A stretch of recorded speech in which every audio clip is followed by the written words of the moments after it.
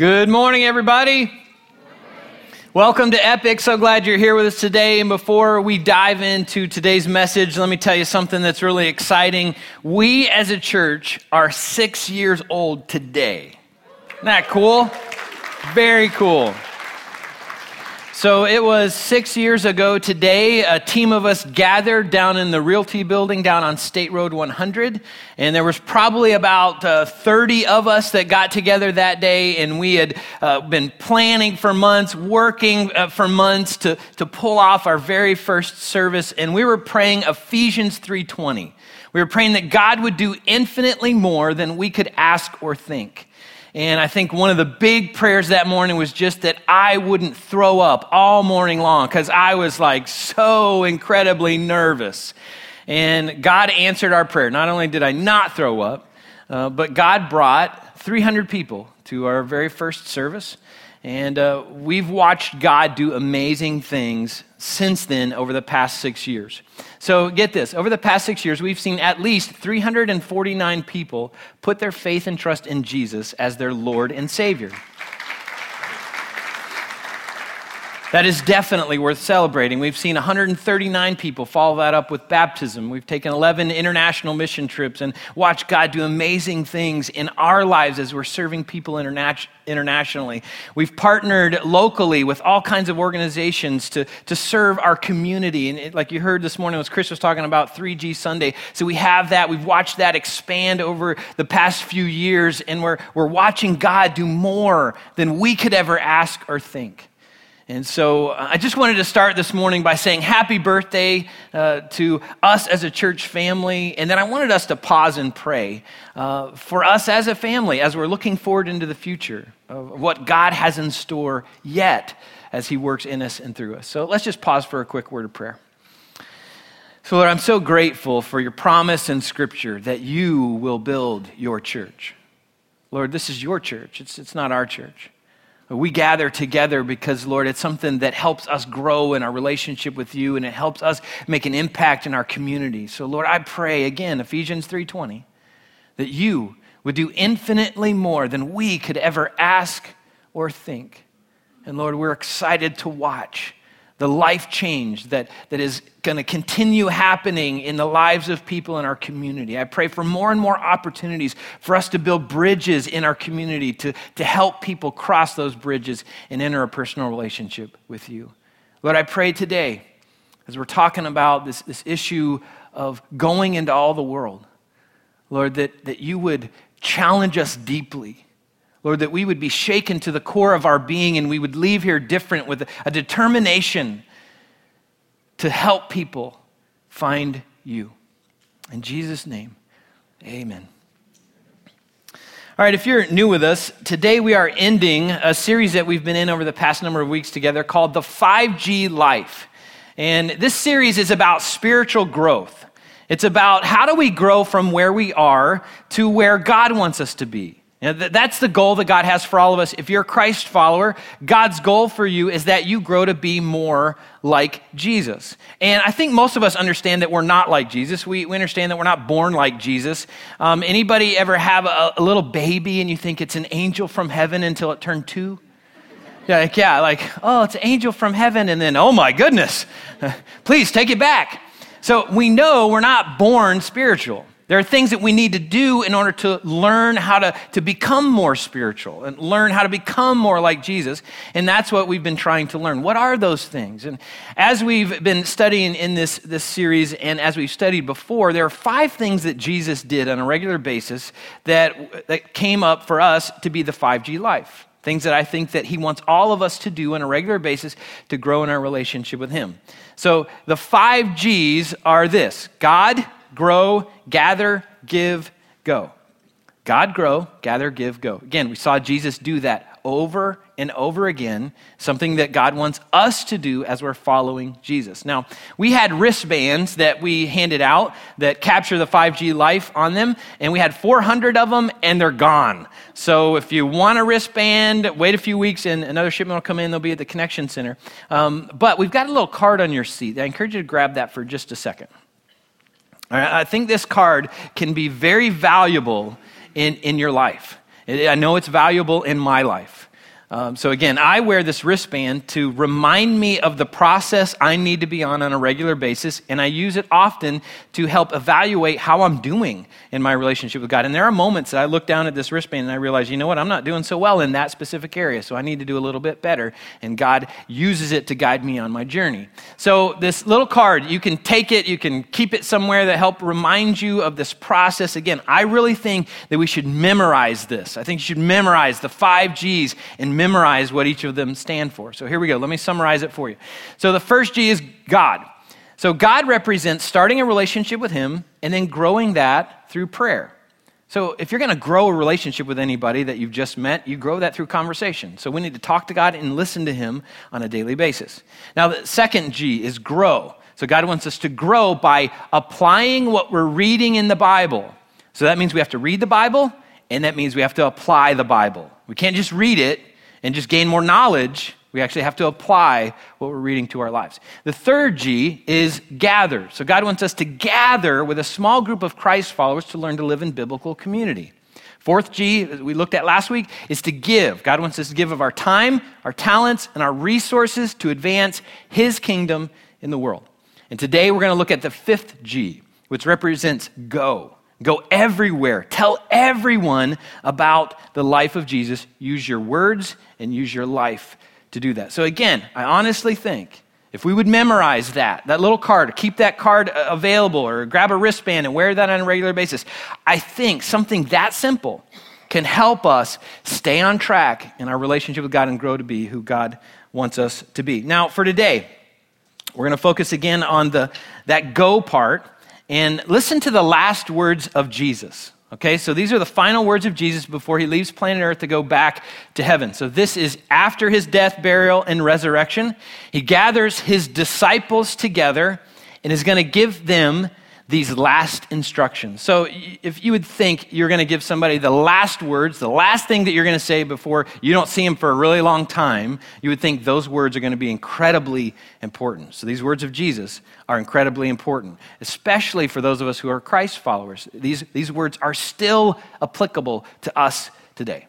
All right, so in Matthew chapter 28, Jesus said this to his followers. He said, "I've been given all authority in heaven and on earth. Therefore, go and make disciples of all the nations, baptizing them in the name of the Father and the Son and the Holy Spirit, and teach these new disciples to obey all the commands that I have given you. And be sure of this, I am with you always, even to the end of the age." Now, Jesus' final words there can be summarized in one word that strikes fear into Christ followers and non-Christ followers alike. And that one word is this: evangelism. It's a scary word. You can even say it and make it even more scary. So, like if kids are coming up to your house at Halloween to get candy, just step out of the dark and say, evangelism. And they will run away in fear. All right, so evangelism is one of those things that scares many of us. I don't think God intended it to be that scary. So listen to what evangelism really means. The definition is to proclaim the good news about Jesus. So it just means to tell people the good news. The good news is this: eternal life is available through a relationship with Jesus Christ. Jesus died so you can live. That is great news. God wants us to go around and tell everybody about that news. But somewhere on the journey between Jesus speaking those words until today, we as Christ followers started becoming very afraid of this word evangelism. And there are several reasons why we are petrified of it. Take a look at this first one.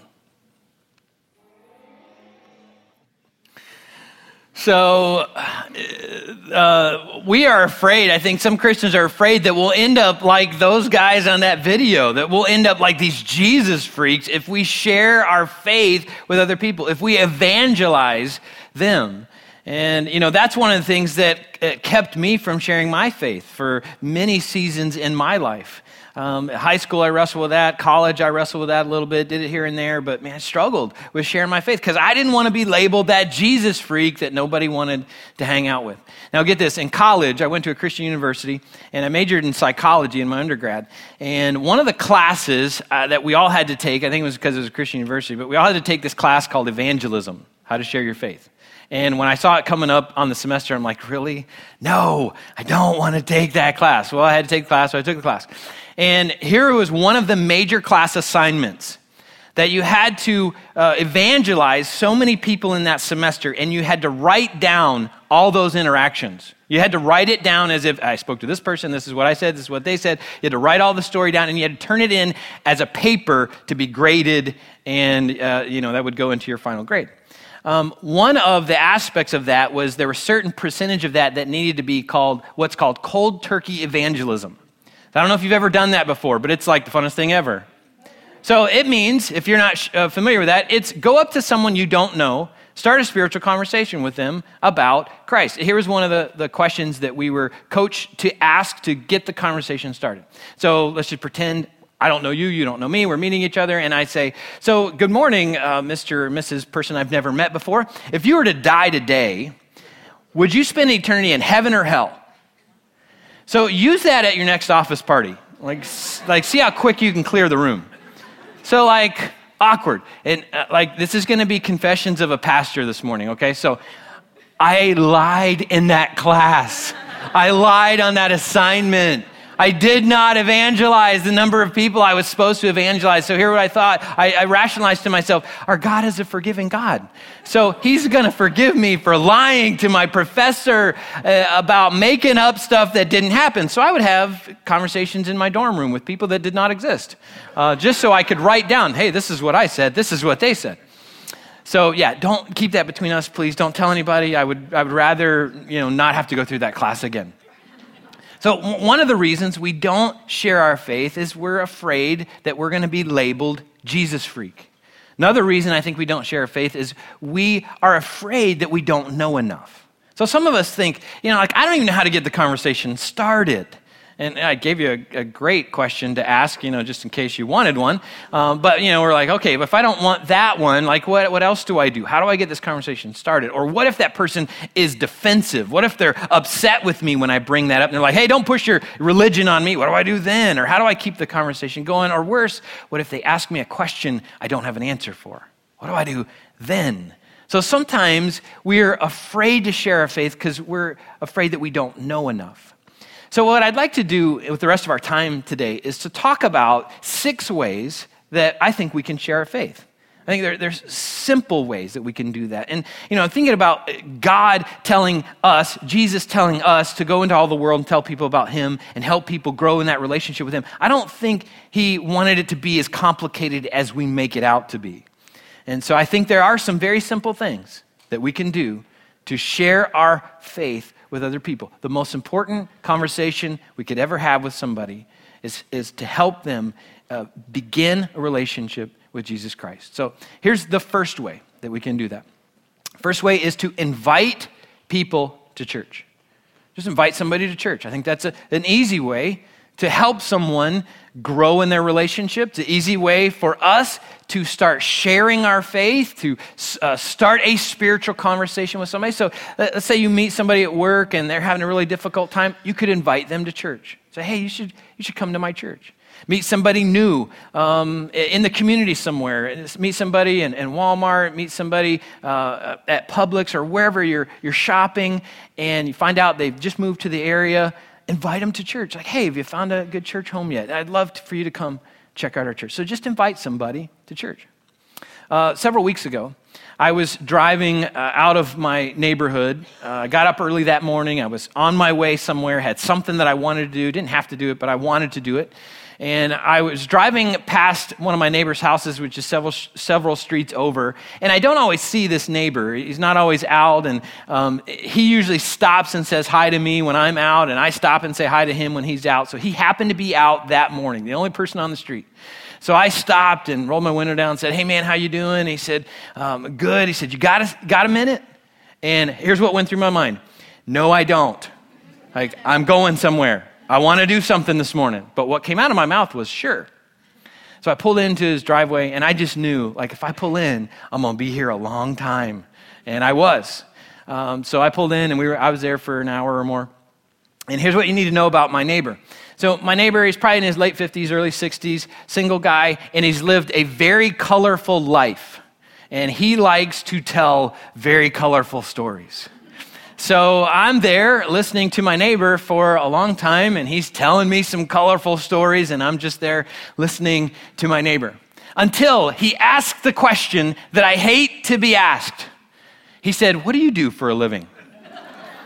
Now, one of the reasons I'm not all that fond of that question is because of how people respond when I answer it. So it's not that I'm ashamed of what I do, but often when I answer the question, things get weird.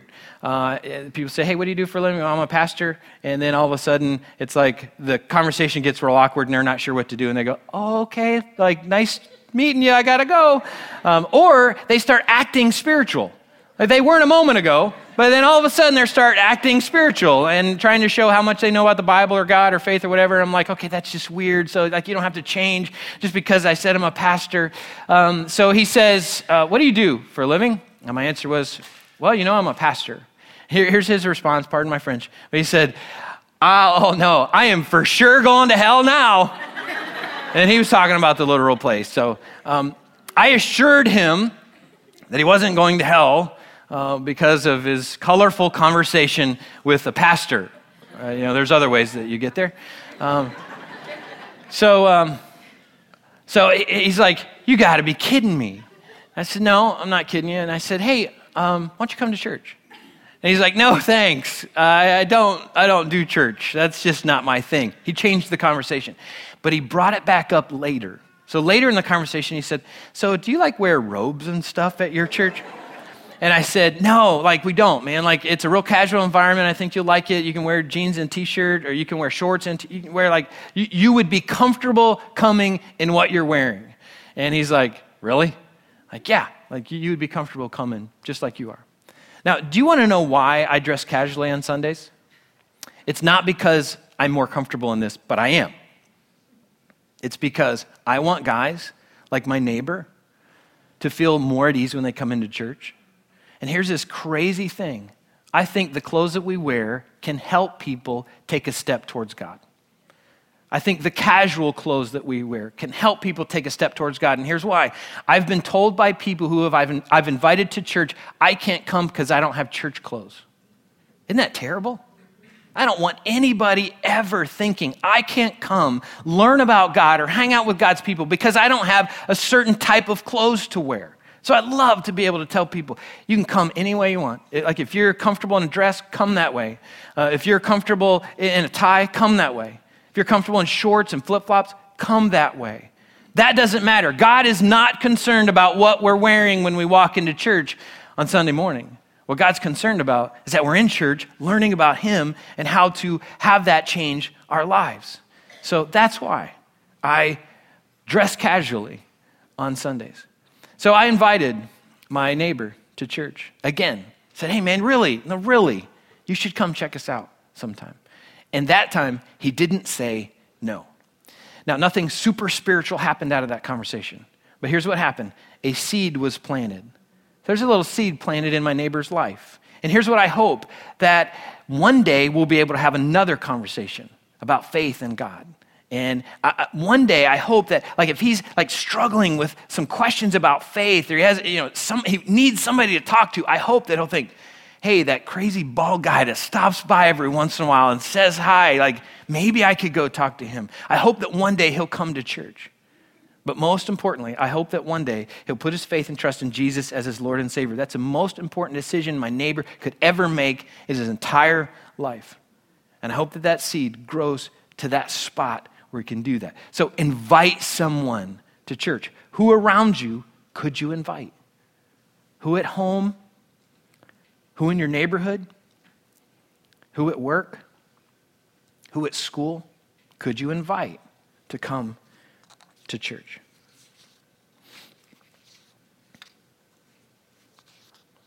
Second way for us to share our faith is to live a life that people will want. So live an authentic Christian life in front of people who don't claim to be Christ followers. Now, there's an amazing story in Acts chapter 16 that demonstrates that. And I'm going to sprinkle some biblical stories through the rest of what we're going to talk about today. Acts chapter 16 tells the story of a guy named Paul and a guy named Silas. And Paul and Silas were in this town called Philippi. They were sharing their faith there. They were being bold about it. They were telling people about Jesus.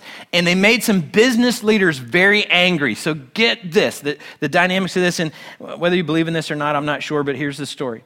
There was a woman in the town who was demon-possessed, and there were business leaders who owned her. They were making money off of her and what she could do. Like, she could prophesy things that were going to happen, and they were making money off of her. Well, Paul and Silas got irritated with her following them around town, saying, these guys are here to tell us about the Messiah, how to have a relationship with the creator of the universe. So they got tired and turned around and cast the demon out one day. So leave her alone. And the demon was cast out, and the business leaders were furious. That was their income. And so what they did was they took Paul and Silas, they beat them severely. They put them in prison. And they told the jailer, you better not let them escape. So they had worse in store for them. So get this, Paul and Silas, they're sitting in prison because they did some good thing for this lady, and you would have thought the community would be happy, but they weren't. So there they are sitting in prison, and they decide to have a worship service. So they're praising God, they're singing, they're praying, they're in chains, they're behind these iron doors, and at midnight that night, the Bible says there was an earthquake that opened all the doors. Now, what would you do if you were in prison and the doors opened? Would you walk out? I would. Paul and Silas didn't. Okay, they stayed there. All right, so the jailer wakes up and he sees the doors open. He assumes that all the prisoners left. And he gets his knife out and says, I got to kill myself or I'll be dead tomorrow anyway. So he goes to kill himself. And Paul goes, no, stop, don't, we're here. We haven't gone anywhere. So the jailer goes to Paul, goes to Silas. He falls on his knees and says, you have something that I don't have. You live with a peace. You have a confidence. You've got a joy. You have something that I need, that I want. So what must I do to get it? What must I do to be saved? So that night, Paul and Silas led this guy and his entire household into a relationship with Jesus Christ. So here's a humbling question for us. Do you have a faith that other people would want? Just think about that for a moment. As you're at work, as you're walking around your neighborhood, as you're at school, do non-followers of Jesus look at you and say, I wish I knew what he had. I wish I knew what she had. I need that. There's something in their life that helps me, that could help me. There's something that they have that I desperately need. I watch them go through difficulty, through struggle, and they're trusting God. They're tying themselves back to truth. I mean, I'm just amazed at how they can walk through what they're walking through. I want that. So God wants all of us, if you're a follower of Jesus, to live a life that people on the outside of faith would say, I want that, and I need it. All right, a third way to share our faith is to tell your story. So if you're a believer in Jesus, you have a story. You have a God story. There's something that happened in your life to get you to a spot where you put your faith in Jesus. So what is that? Tell people about that. Tell people why you put your faith in Jesus, how you put your faith in Jesus, what was happening in your life that got you to the point that you needed to do that. Now, John chapter 9 captures an amazing story that helps us look at that. So John chapter 9 tells the story of a guy by the name, hold on, let me back up. I'm going too fast for myself. A guy who was born blind, okay? So we're not sure of his name. So a guy that was born blind. So all of his life he'd been born blind. Now, guess what the community thought about him? They thought that his parents had sinned or he had sinned and that was his punishment. Can you imagine that? You imagine carrying that stigma on your shoulders that people think you've done something wrong just because you have some physical ailment? Well, he'd lived with that all of his life. And so Jesus came along and healed the guy. All right, you would think that the community would have been so excited about that, and some of them were, but the religious leaders weren't. They were furious because Jesus broke one of their rules. He healed a guy on the Sabbath. So that was Saturday back then. So in our context, if somebody were healed on Sunday, that'd be like breaking a law. And so they were furious that Jesus had done that. So they took this guy and they kind of took it out on him and they interrogated him. They asked him all these deep theological questions. And his answer was, listen, I don't know what you're talking about. I don't have answers for that. Here's what I know. I was blind and now I can see. That's all I know. I was blind. For most of my life, I've been blind. I met Jesus, and now I can see. That's my story. That's all that I know. So for us, what God wants us to do is tell our story. You don't have to answer all the complexities of Scripture. You don't have to be able to answer for why there's bad things that happen to good people or why there's so much evil and suffering in the world. You don't have to have answers for that. What you do need to be prepared to do is tell your story. How did God transform your life? How has God worked in your life? Once I was blind, and now I can see. Now, for some of you, God has done some amazing things in your life, and you have some very colorful God stories where God has saved you from drugs or alcoholism or something along those lines. And if that's your story, please don't be ashamed of that. Please don't hide from that. Please don't act like, well, that doesn't exist. I don't want anybody really to know that part of my story. If that's your story, tell it, and God will use it in powerful ways. Now, this is going to sound crazy, but for years of my life, I was jealous of people who had very colorful God stories. So I would hear them share their story, hey, God saved me from drugs and alcoholism, and I'd be like, darn it, that's cool. Like, why couldn't God save me from that? I mean, my story's lame. And if that's your story, tell it. If that's not your story, don't be ashamed of that either. Don't make up a story, okay? Just tell your story. And God will use your story to influence someone and help them find Jesus. Now, the next way that we can share our faith is to look for common ground with other people. So look for common ground with somebody else. Try to connect somebody else's story with God's story. So listen to how the Apostle Paul talks about this for himself in 1 Corinthians chapter 9. So this is what Paul says. He says, even though I am a free man with no master, I have become a slave to all people. Why? So that he can bring many to Christ. When I was with the Jews, I lived like a Jew to bring the Jews to Christ. When I was with those who follow the Jewish law, I too lived under that law. Even though I am not subject to the law, I did this so I could bring to Christ those who are under the law. When I'm with the Gentiles who don't follow the Jewish law, I too live apart from that law, so I can bring them to Christ. But I do not ignore the law of Christ. I obey the law of Christ. When I'm with those who are weak, I share their weakness, for I want to bring the weak to Christ. Yes, I try to find common ground with everyone, doing everything so I can save some. I do everything to spread the good news and share in its blessings. So the Apostle Paul said, listen, I'll try to find common ground with anybody that I'm interacting with. If I'm talking with a Jewish person, there's a certain way I find common ground with them to help them find Jesus. If I'm dealing with a Gentile, there's another way that I approach them. If somebody's weak, it doesn't matter what's going on in their world. I try to find common ground to connect them with God's story. Acts chapter 17 actually gives us a great example of what Paul was talking about.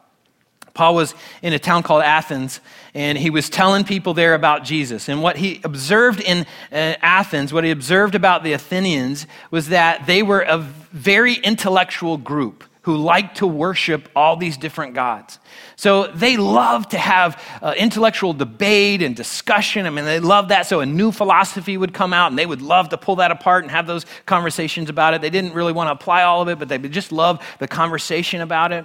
They worshiped gods all over the place, and so they had these statues and shrines set up to all these different gods, and they even had a shrine set up to the unknown God, just in case they left one God out. They didn't want that to happen. Hey, in case there's a God up there that we left him out and he's going to punish us, we'll set up a statue for him. So Paul's walking around their community. He notices all this, has a conversation with the church, with the leaders, not the church leaders, but the city leaders. And he says, listen, I understand that you're a very spiritual group of people. I can't help but notice all these shrines and statues. You worship all these gods. And I noticed that you have a shrine to the unknown God. That's the God I serve. Let me tell you about him. So then he went on and he told them about the creator of the universe who wants a personal relationship with each of them. And many of the Athenians put their faith and trust in Jesus as their Lord and Savior. So Paul found common ground to help connect their story with God's story. And that's what God wants us to do. So how can you do that in your life? And you think about people at work, you think about people in your neighborhood, you think about people maybe at school that you go to school with. How can you find common ground with them to help connect their story with God's story? That's a great way to share our faith. Another way to share our faith is to be direct. Now we're getting a little bit harder here. Okay, so sometimes the best way to share your faith is to just be direct with somebody. Be loving, be respectful, but be direct. So several years ago, I was having a conversation with a guy, and he had all kinds of excuses for why he didn't want to put his faith in Jesus, and he was skeptical about all this stuff. And he'd studied a lot, he knew a lot about Christianity, but he just had all these reasons why he was keeping it at a distance. And I just felt God prompting me, just be direct with this guy. So I said, listen, like you've got all these excuses for why you won't put your faith in Jesus, but what's the worst thing that could happen if you just did? What's the worst thing that would happen? If you just said, you know what, I don't have all these answers, but I believe Jesus died so I can live, and you fully embraced that. He paused for a minute and said, I guess nothing. Moments later, he put his faith and trust in Jesus. And I've had the privilege of watching him grow spiritually since then. So sometimes the best approach is to just be direct with somebody. And maybe you've got somebody in your life that you know right now, you know what? The next step is for me to just be direct. Have a conversation. Be loving, be respectful, but maybe you just need to be direct. Now, one more way that we can share our faith, and then we're going to talk about communion for a moment. The last way is for us to pray for opportunities and then to take them as they come. So we're not going to get better at this thing called evangelism if we don't practice. If we don't practice and have conversations, it's not going to be possible if we don't try it and learn from it and then learn like, okay, that didn't go so well, so maybe I shouldn't do it like that next time. Maybe I'll learn a little bit here and learn a little bit more about Scripture, a little bit more about how to find common ground to connect somebody to Christ. So we've got to practice. We've got to pray for opportunities to practice, and then we've got to take those opportunities as they come. So when I was in high school, I got in a conversation with another classmate one day, and it was a spiritual conversation, and she was of a different religion. And so we thought we would evangelize each other. And so we decided, hey, let's call each other tonight, and we'll just discuss our religions, and I'll defend mine, you defend yours. Well, so I went into that conversation thinking, I got this one. And I came out of that conversation like with my behind whooped. I mean, this girl smacked me up and down with all kinds of Bible truth and stuff that I wasn't prepared to have a conversation with. And what I learned was, I don't know enough about my faith. I thought I did, but I don't know enough about my faith. And I've got to learn how to have conversations like this. I've got to learn more about my faith and how to share it. Since then, I've had all kinds of conversations with people about faith. And God has taught me all the time. I'm always learning, and still learning. When I have conversation with somebody like, okay, if I'm talking with somebody in this category, or this context, or this kind of season of life, then I could use this, and I could work in this direction to have this conversation, try to find common ground to help build them towards Christ. So God wants us to practice, and he wants us to do this again and again so we can get better at sharing our faith. So pray for opportunities and take them as they come. Now, one more thought before we take communion. Here's why this is so important. So for some of you, you may have been sitting here thinking like, okay, this is great, but I'm just going to leave that to, pastors or those that are more spiritually mature. Like, that's their thing. That's not my thing. Here's why it's our thing. Here's why it's for everybody. Because it has eternal consequences. Whether we have a conversation with somebody or not just might determine whether they spend forever in a real place called heaven or forever in a real place called hell. Now, I'm not all that big on emotional pleas from pastors, but there are moments that it's very appropriate, and I feel like this is one of them. So if you're a Christ follower, I ask you to imagine something with me, okay? So I just want you to imagine that you're on a road trip with a friend of yours, and that friend in the car does not believe in Jesus. Somebody you know, somebody you love, somebody you respect, but they don't believe in Jesus, and maybe you haven't shared your faith with them. Okay, so you're on this road trip and you get hit by a Mack truck. You're both dead, okay? So let's imagine for you, you are riding the escalator to heaven. I understand that's not theologically correct, but it's just an illustration, okay? So you're on the escalator, kind of slow moving, and you are going up to heaven. Now imagine your friend is on the escalator to hell, slow moving. And you know when you're in the mall or airport or whatever and you're crossing escalators, you can like look at those people for a while if you want to stare at them. So in the illustration, just imagine, here you are, you're going to your eternal home, and they are going to theirs. And imagine that moment where you look over and you lock eyes and you recognize each other. You're looking into the eyes of someone you love, someone you've known in your life, and they're about to spend an eternity apart from the God who loves them. What thoughts do you think they're going to think in that moment when they see you and where you're going? Maybe thoughts like, really, you knew. You had the answer for eternal life, and you were too afraid to share it with me. You thought that I would make fun of you, and that kept you from sharing the most important message that could ever be shared.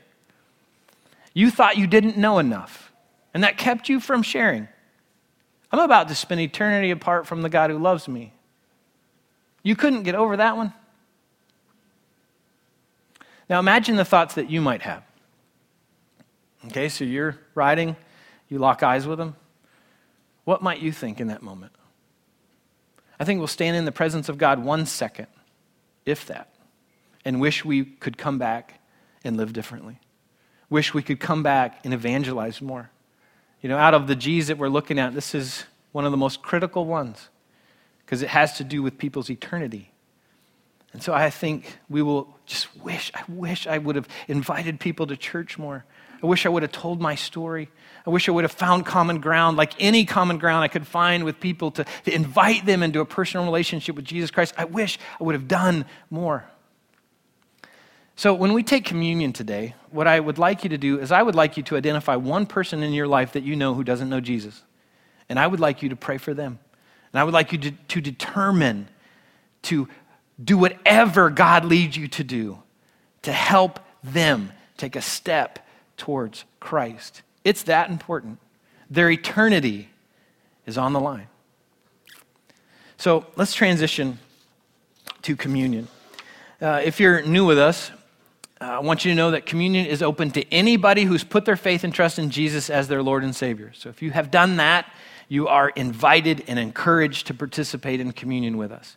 Here's how we take communion here. We're not going to be bringing it to you. You might be used to that format, but you're going to get the opportunity to go and to one of our tables and take communion. So we've got 4 tables set up here, 2 in the front, 2 in the back.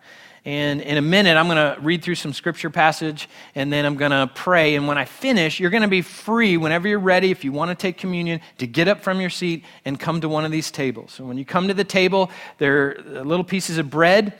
There's little cups of juice.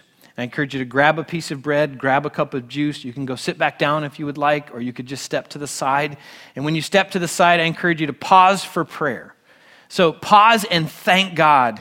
Thank you for leaving the splendor of heaven for me. I mean, you think about it, evangelism. Who's the greatest evangelist of all time? Jesus. And he did that for us. He was willing to face death for us. And so pause and just say, thank you for dying so I can live. And then turn your attention to that one person that you're thinking about. That one friend you have, that family member, that neighbor. Turn your attention on them and pray for them. Pray that they would come to know Jesus. Pray for yourself that you would do anything and everything you could to help them meet Jesus. And then take communion after that. So go ahead and take communion on your own. When you're ready, we'll have a music video playing. So by the time that video ends, everybody should be finished with communion. So hopefully that all makes sense. 1 Corinthians chapter 11 says this. On the night when he was betrayed, the Lord Jesus took some bread and gave thanks to God for it. Then he broke it in pieces and said, "This is my body, which is given for you. Do this to remember me." In the same way, He took the cup of wine after supper, saying, "This cup is the new covenant between God and his people, an agreement confirmed with my blood. Do this to remember me as often as you drink it. For every time you eat this bread and drink this cup, you are announcing the Lord's death until he comes again." Let's pray together. Lord, I am so grateful. And we are so grateful. Jesus, you left the splendor of heaven to come here for us, to come show us how we could be reconnected with God the Father. Thank you for doing that. And Jesus, you've given us this great mission, the Great Commission, the greatest thing that we could be involved in our lives of telling other people about you. So Lord, we've got all kinds of people around us. There's people at work, at home, at school, and in our community that we pass. There's people everywhere who don't know you, and you've asked us as your followers to go and tell them. Tell them with our lives. Tell them with our words. So Lord, as we celebrate communion today, we want to focus on that one person in our life that doesn't know you. Just pray for them. Lord, I pray that you would open their eyes and open their heart and open their ears to what it means to have a relationship with you. And Lord, you've placed us in their life to be a resource to them. Not so somebody else can tell them about Jesus, but so we can. So Lord, I pray for us that we would be bold, that we would find ways to discover common ground. We would invite them to church, that we would live a life in front of them that they would be curious about the faith that we have. So Lord, thank you so much for dying so we can live. And Lord, send us out of here today with the passion to live that kind of life in front of other people so they can meet you. In Jesus' powerful name we pray this. Amen. You are now free to take communion. Good morning, everyone. Welcome to Epic Church. My name is Chris. I've got just a couple of quick announcements for you before we get on with our service. I do want to start off by saying that if you're new with us, I encourage you to pop on over to our Connection Center on the way out. We'll get a chance to meet you and make ourselves available to answer any questions if you may have.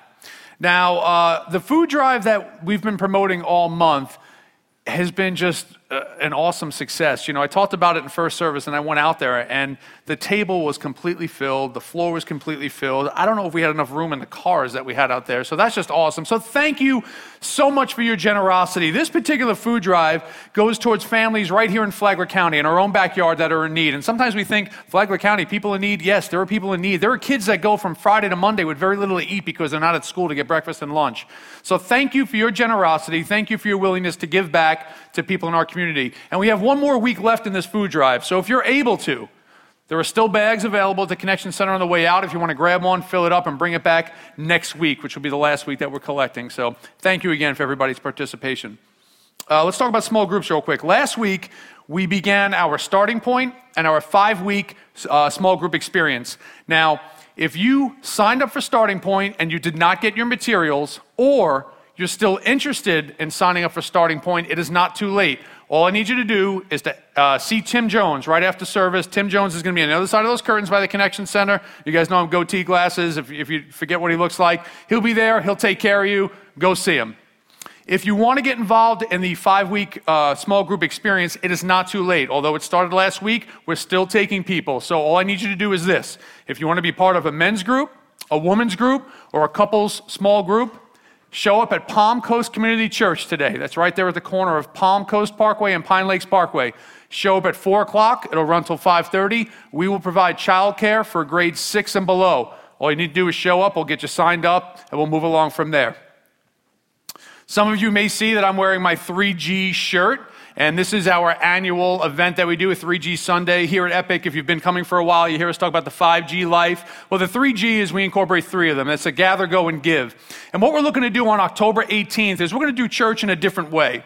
We're not actually going to come and sit down and listen to Trent or Tim or Evan and the worship team. We're going to come here, we're going to get together, and we're going to go out and serve our community. We're going to be the church that day. We've got 18 projects that we're looking at, things from building and painting and spending time with people and praying. There's too many to list. So if that's something that interests you, go to our website, theepicchurch.com. Look at all of the different 18 projects. A lot of them have only a certain amount of numbers that we can take for them, so get signed up early. We're looking for 300 volunteers this year. We usually set the bar pretty high. We usually do pretty well with meeting those goals. So I'm challenging you, 300 people, 18 projects, October 18th. We're going to go out and be the church that day in Flagler County. So be a part of that. It'll be really, really cool. And sometimes when it comes to an event like that, it is easier, not easy, because it's never easy to give your time, but it's a little bit easier to give your time than it is something like your finances. But God says, you know what, we should be giving back a portion of our finances to the church to help support what that church does. So if you've taken that leap of faith and you've chosen to partner with Epic Church financially, there's two ways you can do that. You can visit our website, give securely online, or at the end of the seating sections, we've got some boxes set up. You can utilize those as well. So that's about it for me. I just ask you to sit back, relax, and go ahead and watch this video.